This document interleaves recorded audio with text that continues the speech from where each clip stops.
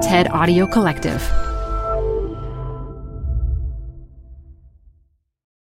This episode is brought to you by Progressive Insurance. Whether you love true crime or comedy, celebrity interviews or news, you call the shots on what's in your podcast queue. And guess what? Now you can call them on your auto insurance too with the Name Your Price tool from Progressive. It works just the way it sounds. You tell Progressive how much you want to pay for car insurance, and they'll show you coverage options that fit your budget. Get your quote today at Progressive.com to join the over 28 million drivers who trust Progressive. Progressive Casualty Insurance Company and Affiliates. Price and coverage match limited by state law. Hi, I'm Debbie Millman. Canva is great for designing visual content for work, no matter what industry or department you work in. Now, your next presentation with Canva Presentations. Start with a professionally designed template and use it as a springboard for your design. It's a serious time saver. Time to present but can't be there in person? Enter Canva Talking Presentations. Record yourself presenting and add your talking head to your slides so your audience can watch your perfected presentation anywhere, anytime. Start designing today at canva.com. Designed for work. This is the 10th anniversary of Design Matters, and to mark the anniversary, we're replaying some favorite shows from the archive. This one, an interview with Michael Arad, was recorded in September of 2011. This is Design Matters with Debbie Millman from DesignObserver.com. On this program, Debbie Millman talks with the designer of the 9/11 Memorial, Michael Arad. I think design is a process. It's about constraints, and it's about responding to these constraints creatively, but without losing the vision of what you're trying to do here. And at the end of 8 years, I feel we've been remarkably true. Here's Debbie Millman. The country recently marked the 10th anniversary of September 11th. At the World Trade Center site, after many years of delay, the Freedom Tower is quickly rising and will soon reach its symbolic height of 1,776 feet. Down below, in the footprints of the original Twin Towers, is the National September 11th Memorial, which just opened to the public. The memorial was designed by Michael Arad. 7 years ago, Arad's design beat out more than 5,000 other designs for what is probably the most important commission since Maya Lin completed the Vietnam Veterans Memorial in 1982. Welcome, Michael. Thank you very much. Thank you so much for being here today. So, you won the design competition for the World Trade Center Memorial in 2004. What made you decide to enter the competition to begin with? I actually started to think about a memorial design a few months after the attack. I was here in New York and witnessed both the attacks, but I think more importantly, the way in which New York responded to that moment in time. And I was a relative newcomer to the city. I'd been living here for about 2.5 years and still felt a little bit like an outsider. But that relationship that I had to the city changed in the days and weeks that followed that attack. That sense of sort of having a distance from everybody else, having some sort of remove, disappeared. We all came together in a remarkable way, and I don't think there was a moment of thinking about it. It just happened. We had to come together and support one another. And you saw that in many different ways here in New York. You saw it at street corners with these impromptu memorials. You saw it at places like Washington Square and Union Square where people came together.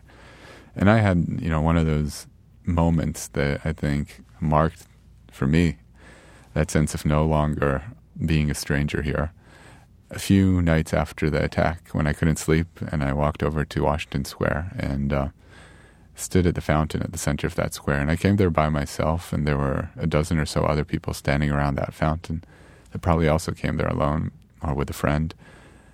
And there was no speech, there was no ceremony. There was just a circle of people standing together in silent contemplation. And all of a sudden I could face what I had seen, all the dread and horror and the fear in a different mind frame as a member of a community. And I think we offered solace and compassion to each other, and in doing so, responded collectively. And I don't think I couldn't respond individually to that day. You had to respond collectively to that day. You had to find strength in others, and you had to offer strength to others. And I think that was there was something beautiful about the way we came together. We came together with a sort of sense of strength, of stoicism, of defiance, but also with compassion.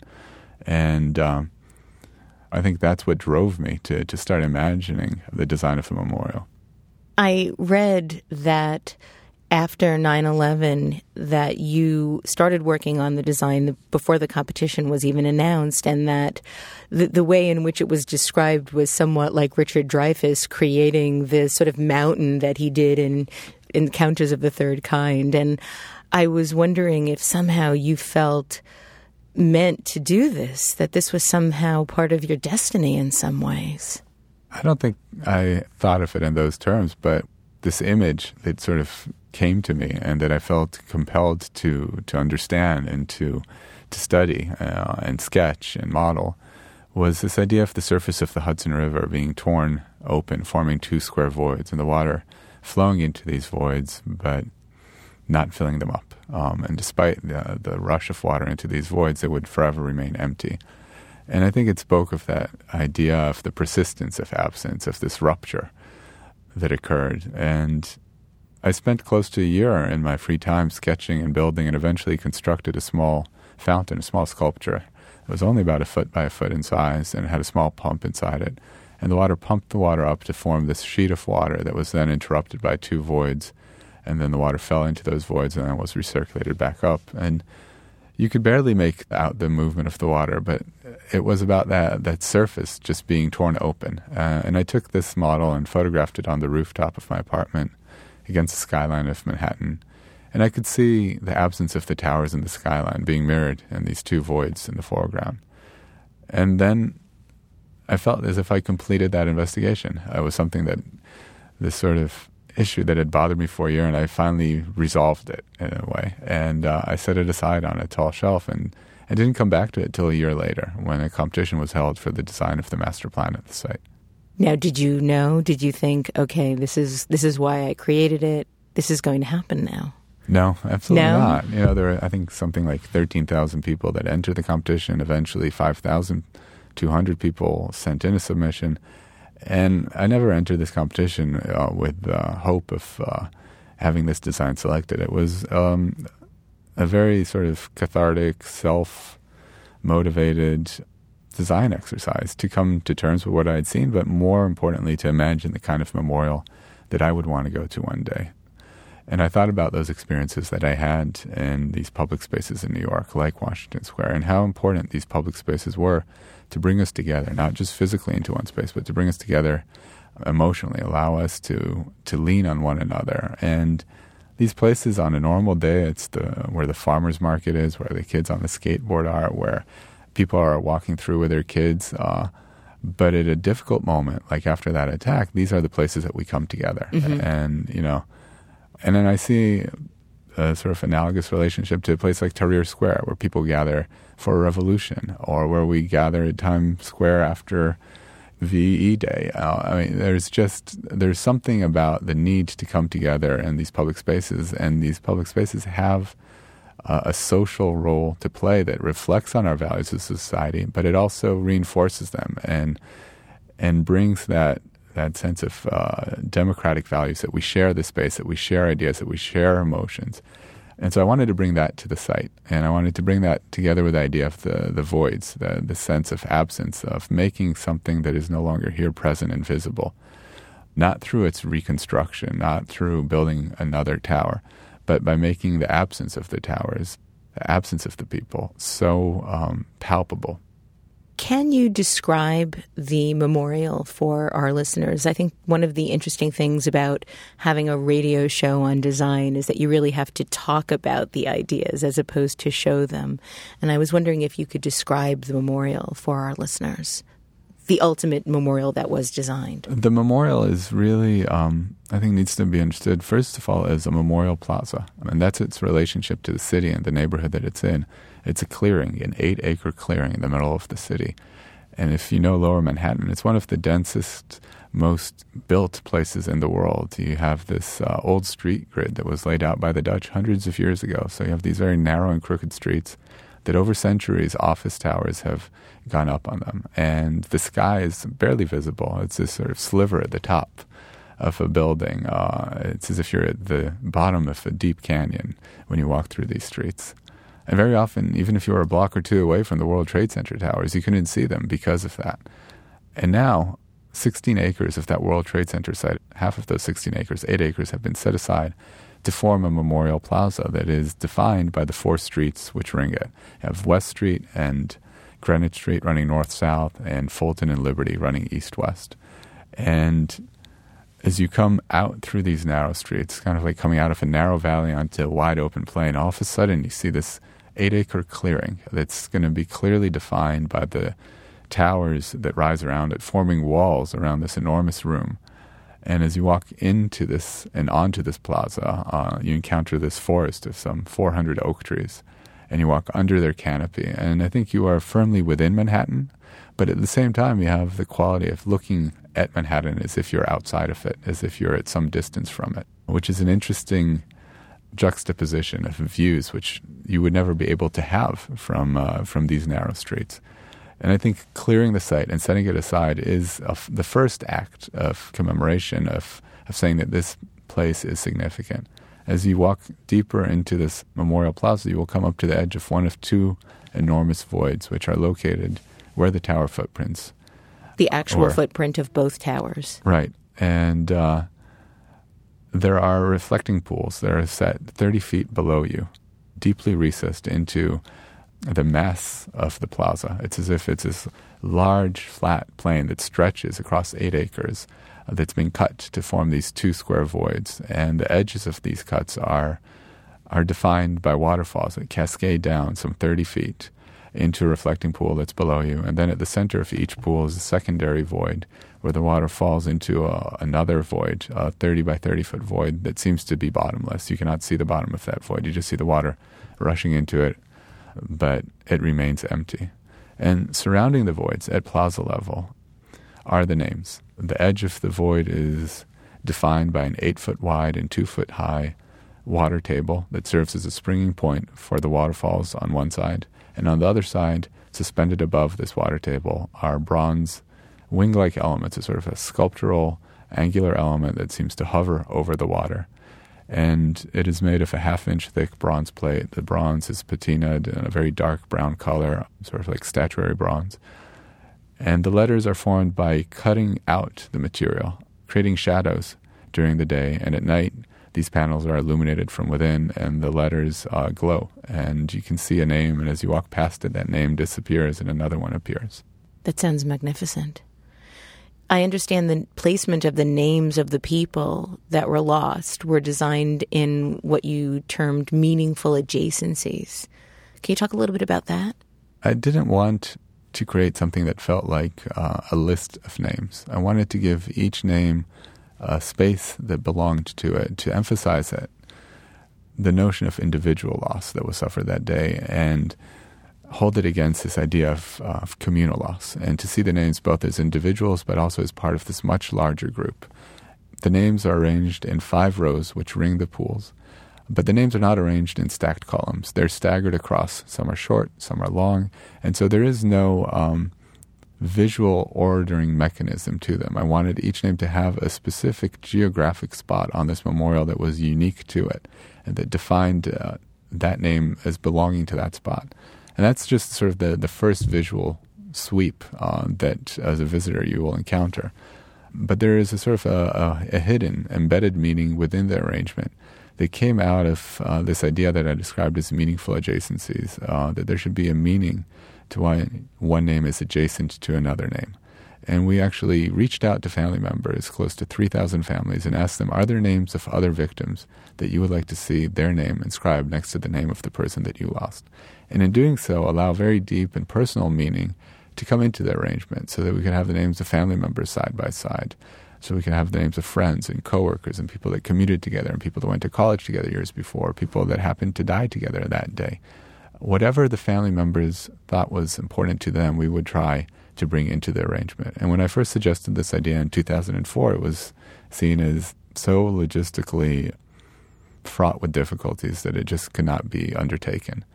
And that upset a lot of family members who felt that the names should be arranged with meaning. And I agreed with that, but we just couldn't find any other way of arranging the names that was going to be fair and equitable to all.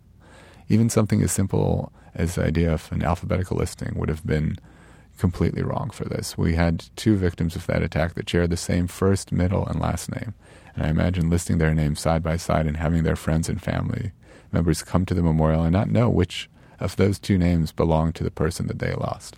We had people who were engaged to be married or people who were married who had different last names, that their names would not be side by side. Whereas we had other people who were family members who did share the same last name and would have their name listed together. And that just felt in some way wrong, that some families would have the ability to walk up to a single panel and see all the people that they lost, where other people would have to go to 2 different parts of the memorial.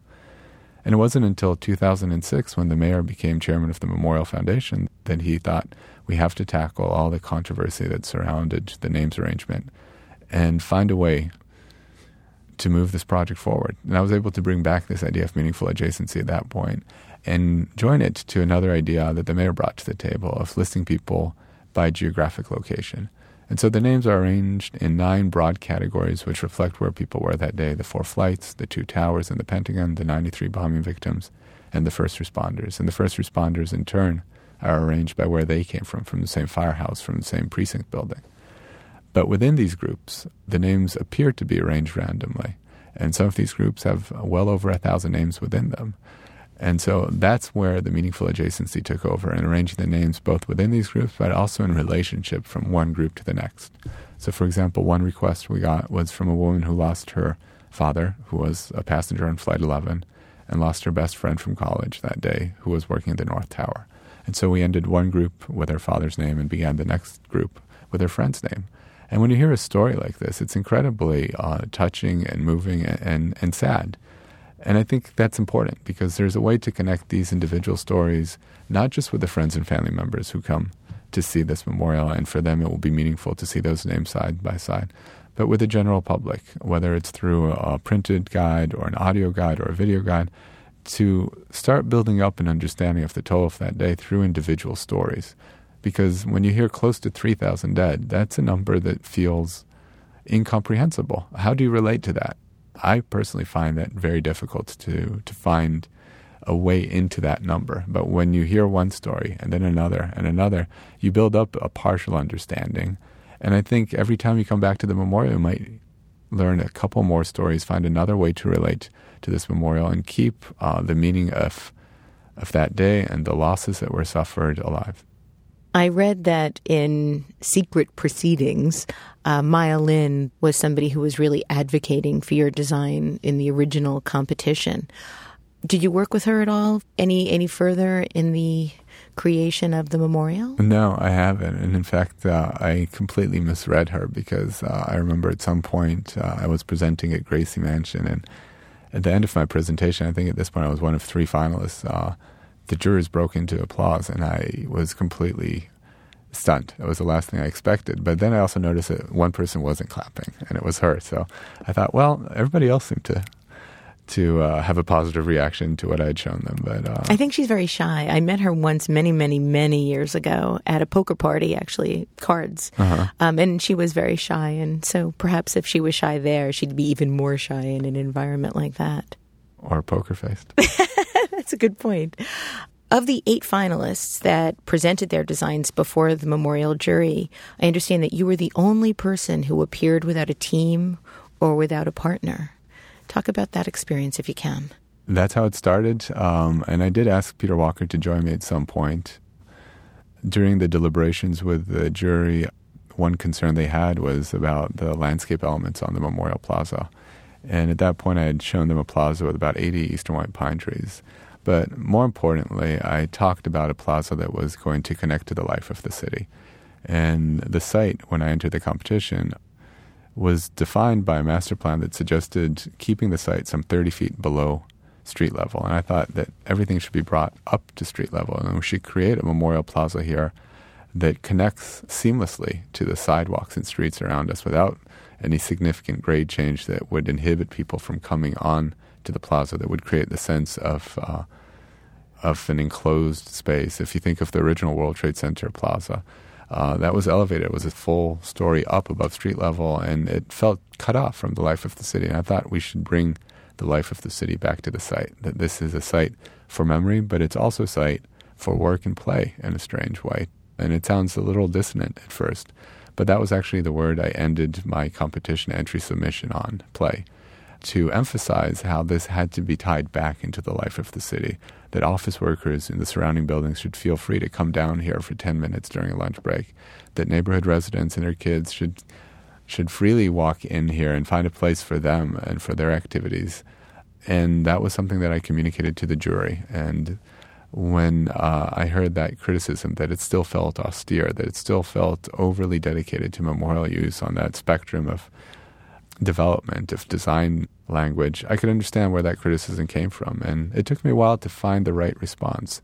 I was concerned that a very figural pattern, a strong grid, or a clear shape that would guide the landscape design could very much compete with the clarity of that first design gesture of this big, flat, vast plain, this 8-acre datum that's then carved by these two voids. And in fact, I consulted with a number of people. One of them was my professor of urban form and landscaping at Georgia Tech, Doug Allen. And he made a very cryptic remark about, well, think of it as a tablecloth. And I had no idea what he meant. A tablecloth.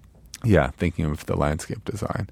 And I thought about it for a couple of days, and I thought about how a tablecloth conforms to the shape of the table, right? If it's round, if it's square, the tablecloth can't change that, right?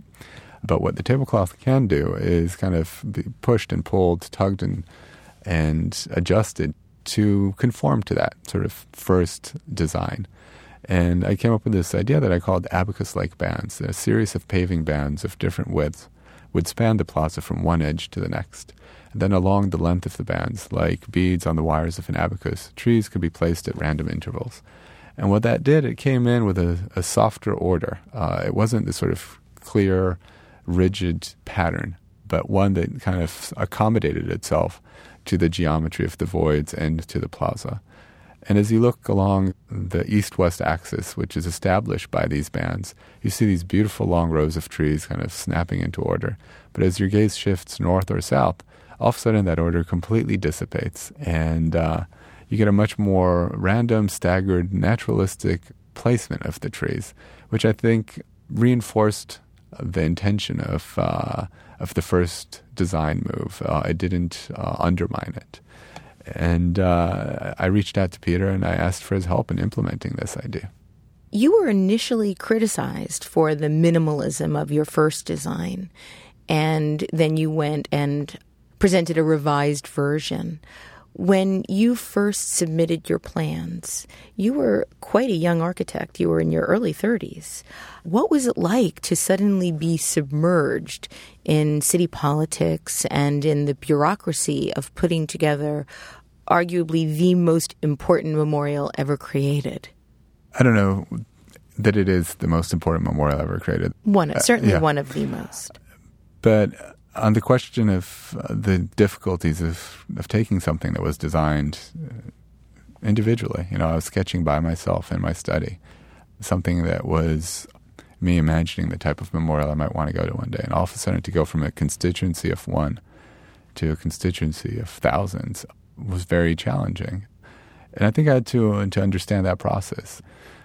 Despite the very reflective nature of this memorial design, I think at times I just sort of forged ahead without pausing to reflect, because I believed in the clarity and the strength of the design and its character, and I just felt an obligation to be true to that vision. And I think that was part of the process that the jury also put us through when they looked at 8 finalists and then at 3 and eventually selected this design. Was there were a series of questions, and there was some pushing. Could this change? Could that change? And there were certainly things which changed throughout that process, but they changed in a way that I think was consistent with the character of this memorial. And there were other changes that were requested that I said, I can't do that. That's not going to benefit this design. That's going to actually undermine it. What gave you that courage of your convictions? How were you able to say no so confidently? If you wouldn't say no to some things, you would lose everything. And there was no point in, holding on to quicksand. There were things that I just believed in, and I felt that this memorial should reflect. It's like writing a book in some ways, and you develop a character. And when you're writing dialogue for that character, you know when that dialogue rings true and when it doesn't sound right. And it's the same with design. You have a clear idea, and certainly along the way, obstacles will present themselves, challenges. And the question as a designer is, how do you respond to this in a way that keeps your design consistent with the vision that you had from day one, but adapts to new circumstances? I think design is a process. It's about constraints, and it's about responding to these constraints creatively, but without losing the vision of what you're trying to do here. And at the end of 8 years, I feel we've been remarkably true, and we should be very happy with the design we have for not becoming something altogether different. It could have easily become a shrill memorial or a bellicose memorial or a self-pitying memorial, and it didn't. It held true to what I saw here in New York, which was that sense of defiance and compassion. And bringing those two things together side by side was very important to me. And you just knew if we made that change or this change, it was going to change the very heart of the design. You described yourself as having a dual role in this 8-year journey as a designer and as an advocate. Can you talk a little bit more about what you meant by as an advocate? Well, you had to advocate for the design. There's this sort of active, retreating to the studio or wherever it is and sketching and drawing and resolving an issue. But then there's also the aspect of conveying that to the multitude of people who are involved in this day-to-day, of sharing this vision with them and of convincing them that this is something that they want to help you pursue. And in fact, their contribution can enrich this. So there are things in this design that came out of other people, but I think it was about providing that clear sense of direction to guide all of us together, to sort of build an entire crew that together was going to row this boat to the finish line.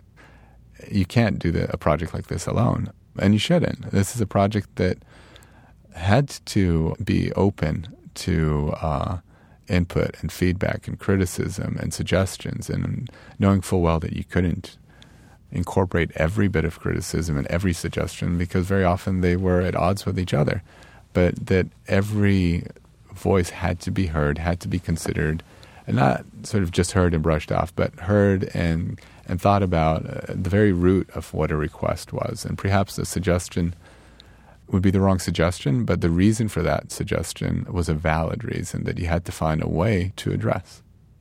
In the 8 years since the competition, it seems as if everything that could happen in the building of this memorial has. One of the things that you've said that I thought was really interesting in understanding the political process was this. Whether I wanted to or not, I learned that you can accept some changes to its form without compromising its intent. But it's a leap of faith that I didn't want to make initially. And I'm wondering what changed in the process to allow you to take that leap of faith and allow others to participate in the process with you? Well, to keep up the sort of the leap analogy, it's sort of like jumping and you're falling and you realize that you're still falling and and that you have time to resolve this issue. I should be very grateful to the process for allowing that to happen, especially on a project like this, which was under fierce criticism for deadlines and delays, that people like Amanda Bird and like Kate Love and people who were the eyes and ears of Mayor Bloomberg on this project made sure that as we had to deal with new obstacles, we were given the opportunity to address those issues thoughtfully and not with all the time in the world, but not finding the first solution that might address that problem and moving on. So, for example, one issue was the names arrangement. Another issue was a question that was raised late in the game by the Mayor's Office of People with Disabilities. And the panels are very accessible to the touch, to the sight when you're seated in a wheelchair and you're visiting the memorial. But that secondary void at the center of each pool was not visually accessible to everybody that was in a wheelchair. If you were short-statured and sitting in a wheelchair, the name panel itself, which I thought was the heart of the experience, blocked your view of the secondary void, which I thought was less important. But they said it's equally important to us to see that. And at a moment like that, a lot of bad ideas bubble up to the surface. Somebody says, why don't we put a little scissor lift on the plaza that goes up and down for people in a wheelchair? Maybe we'll change some of the bronze panels to glass. Maybe instead of having a continuous ribbon of names, we'll interrupt it periodically with gaps that allow people to see through them. And all of these ideas felt not just that they were not organic to the nature of the design, but they just looked like retrofits. And nothing in a design like this could look tacked on, created after the fact, as if it was inserted here to address a single concern, but wasn't part of the overall composition. And eventually, because we had the time to look at this carefully, we ended up chamfering the corner. Instead of coming to a sharp 90-degree corner, we sort of snipped a little triangle off that corner, creating two 45-degree turns. And the bronze panel, almost like a piece of origami, sort of folds itself and reappears as the panel. As it turns the corner, it goes from 5 rows to 3 rows of names and back to 5. And as a result of this change, this sort of physical change to the design that came out of the desire to address better sight lines by bringing people closer to the inside edge where the waterfall is, we were now able to wrap the names in a closed circle of names rather than stopping and starting at the corner, which poetically was much more meaningful. And sculpturally, the corner looked better. It sort of jutted out almost like the prow of a ship. The bronze folded in a beautiful sculptural way. And the design improved for it, but it took the time to investigate it. One of the other changes to the design was the placement of the names. The names were always at the edge of the void, and I always imagined coming up to the edge of the void, seeing this enormous, inaccessible space, a space that you cannot enter, that you can only stand on the edge of. It's this threshold that separates the living from the dead, and that's where you would encounter the names, close to 1,500 names around each pool. And I thought the scale of the space and the multitude of names, we're going to make this an incredibly powerful moment, the most powerful moment, really, of visiting the memorial. And I wanted to shield that moment in a space that would encourage that sort of thoughtful contemplation at a moment where one feels very vulnerable and overwhelmed. And so I suggested cloister-like space, a memorial gallery that would ring the pools, level with them behind the waterfalls. And because of security reasons and budgetary reasons and concerns that some family members had about going below this memorial plaza, we were asked to bring the names up from where they were, level with the pool, 30 feet straight up to plaza level. And when that demand was made, I was very apprehensive at first that that moment of encounter would be difficult to replicate up at plaza level, the power of that moment. And that, I think, is one of those leaps of faith that I did not want to take, but, I was sort of pushed off that cliff in a sense, and I had to find a way to resolve that. Was there ever a time in the process where you felt like this was just not going to happen? No, but I think I was concerned about how it would happen, that it could become something different. That almost terrified me more than it not happening at all, that it would be a compromise memorial, something that I started, but then became something that I wouldn't want to see, because it would be worse than not doing anything at all than to create something that you felt would add insult to injury. Mm-hmm.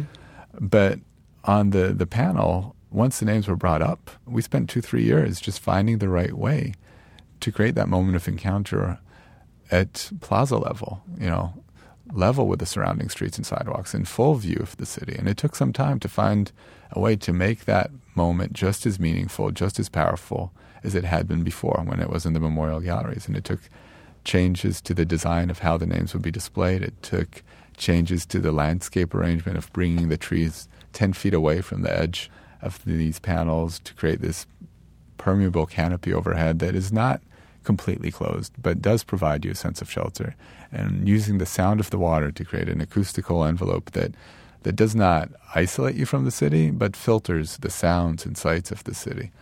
And I think in many ways the design actually got better as a result of this, and I certainly wouldn't have believed that initially. It took a long process, and I certainly didn't know that we would be able to find it. I don't think I had the confidence initially that we would be able to recapture this And I think it would have been hubristic to think, yeah, sure, no problem. We'll be able to do exactly the same thing up above. It took time to find that. But we recaptured it, and in some ways I think we distilled it to its core essence. That encounter with a void that before happened by itself is now married to that first encounter with the names. And it's a very strong and powerful moment. And that these names are at plaza level, I think, is very significant. They're not cut off from the life of the city as they were before, set aside in a solemn place of encounter, but brought up to plaza level to really exist side by side with all the other activities that are going to occur here on the plaza. And I think that speaks of a confidence in that idea that these public spaces are resilient, that they allow for these things to occur side by side without any loss of meaning, that in fact they are enriched by the proximity to others, that office workers, just like the people who died here that day, are going to be a few feet away during their lunch break, that neighborhood residents, families like the families that were on these planes, are going to be walking by here with their kids. In reading about all of the obstacles that were put in your way as this was being created, I couldn't help but marvel at your resilience in the steadfast way you were committed to really making this happen. And if you look back at all of the people that were involved in this during the journey, you're one of the few names that were there at the beginning and all the way there till the moment of completion. What advice would you have for people that are taking a creative journey that is complicated? How do you encourage people to stay close enough to their vision to feel proud of the work, but also work with others in a way that's collaborative? It's hard. I think in some ways it's a lesson that has to be learned individually through time. When I started this process, I had a number of people that I've worked with before that advised me and whose advice I truly valued. And I can still hear their advice, and it means something different to me now, having gone through this than it did then. So I'm a little hesitant to sort of share that advice again because, until you go through this, it's hard to understand. But be flexible without losing sight of what is important about the project. Learn to separate the essence and the ideas of a project from, one of 1,000 variations of how it could be. Because every project can be pushed and pulled in different ways without becoming something altogether different. There are certainly lines that if we had crossed them would have taken this project into altogether different territory. And you have to know where those lines are, but you also need to not fall in love with one version of your project. Fall in love with the idea. Don't fall in love with, that material or that particular form. Fall in love with the intent of your project. Los Angeles architect Tom Main said that the memorial has a solemnness, a simplicity, and an otherness, which is absolutely perfect. So thank you, Michael, for being on the show today and for creating something that is absolutely perfect. Thank you. You can find out more about Michael Arad on the website of Handel Architects. I'd like to thank you for listening, and remember, we can talk about making a difference, we can make a difference, or we can do both. I'm Debbie Millman, and I look forward to talking with you again soon. Design Matters with Debbie Millman is recorded at the Masters in Branding Studio at the School of Visual Arts in New York City. It is produced by Curtis Fox Productions with technical assistance by Rainey Ortica and research by Jen Simon. The show is published exclusively by DesignObserver.com. You can subscribe to this free podcast in the iTunes Store.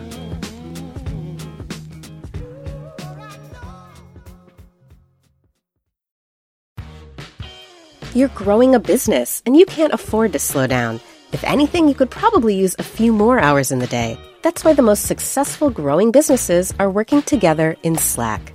Slack is where work happens, with all your people, data, and information in one AI-powered place. Start a call instantly in huddles and ditch cumbersome calendar invites. Or build an automation with Workflow Builder to take routine tasks off your plate, no coding required. Grow your business in Slack. Visit slack.com to get started.